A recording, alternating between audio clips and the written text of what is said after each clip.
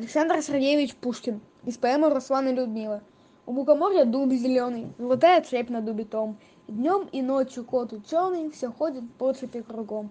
Идет направо, песнь заводит, налево сказку говорит. Там чудеса, там леший бродит, русалка на ветвях сидит. Там на неведомых дорожках ряды невиданных зверей. Избушка там на курьих ножках стоит без окон, без дверей. Там лес и дом видений полный, там о заре прихлынут волны на брег песчаный и пустой. И 30 витязей прекрасных чередой из вод выходят ясных. И с ними дядька их морской. Там королевич мимоходом полиняет грозного царя.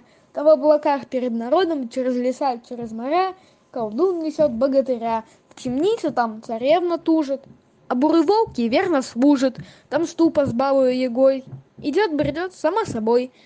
Там царь Кощей над златом чахнет, там русский дух, там Русью пахнет. И там я был, и мед я пил, у дома видел дуб зеленый. Под ним сидел и кот ученый своим мне сказки говорил.